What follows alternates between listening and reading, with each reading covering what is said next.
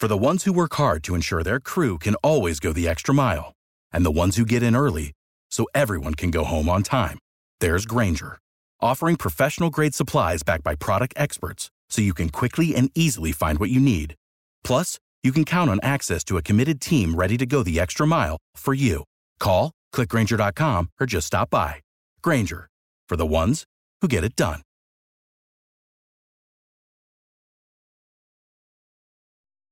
It's important to know that emotions are very high here.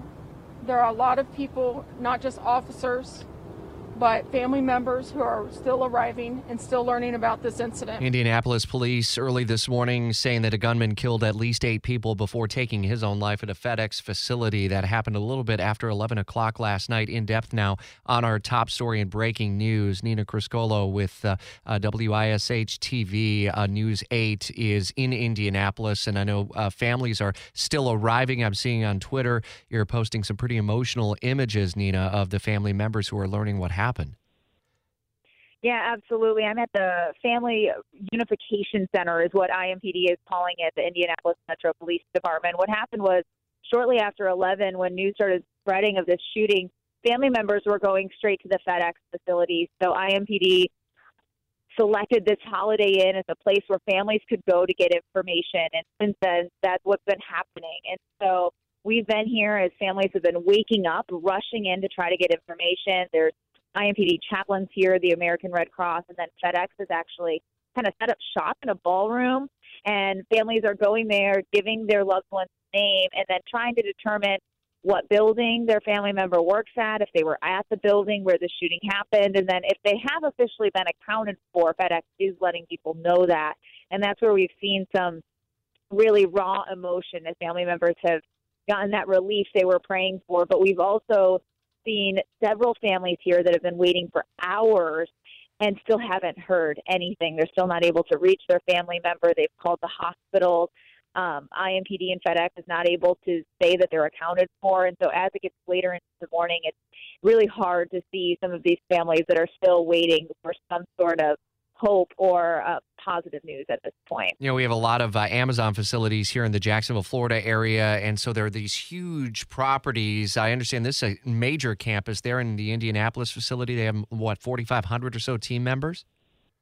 Yeah, this is a huge facility here. It's the second largest hub for FedEx, and we also have Amazon facilities here in Indianapolis. This is right along the I-70 corridor, right near Indianapolis International Airport, where FedEx utilizes those runways for their planes as well. And so this is an area of warehouses that do a ton of shipping, and that FedEx hub supports all of those. It's a very busy one and a huge employer here in Indianapolis. Any initial word from police on a potential motive here, and what do we know so far about the killer who also took his own life? Yeah, we know very little about the person responsible at this point. We don't even know if it's an employee or a former employee of FedEx.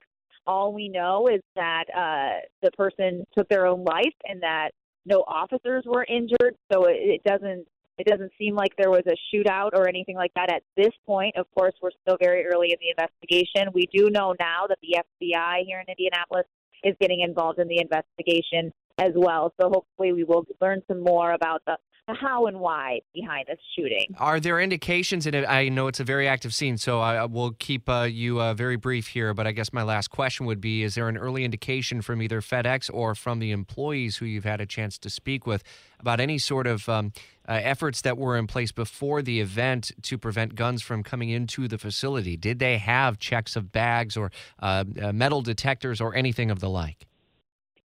You know, I can't speak directly to that. I haven't heard anything exactly about that. I do know that one of the witnesses we talked about said that another worker was going to their car to retrieve a firearm when the shooting started to happen. So in a way to self-defend or stop the shooting, but I believe it was ended before it got to that point. So from learning that information, it seems like there must not be checks. At least people can have a concealed and carry firearm in their vehicle. but we haven't learned any information over what sort of specific security was in place to prevent something like this from happening. It's going to continue to unfold over hours and obviously days, so a lot to still report back on, and we appreciate your efforts this morning. The team at News 8 at Wish TV in Indianapolis. Nina, thanks for the update live this morning, and I know it's going to be very difficult for those family members as they continue to wait on answers. We'll keep updating the story as we move through this Friday morning. WOKV News Time 6:47. Without the ones like you, who work tirelessly to keep things running, everything would suddenly stop. Hospitals, factories, schools, and power plants, they all depend on you. No matter the weather, emergency, or time of day, you're the ones who get it done. At Grainger, we're here for you with professional-grade industrial supplies. Count on real-time product availability and fast delivery. Call, click Grainger.com, or just stop by. Grainger, for the ones who get it done.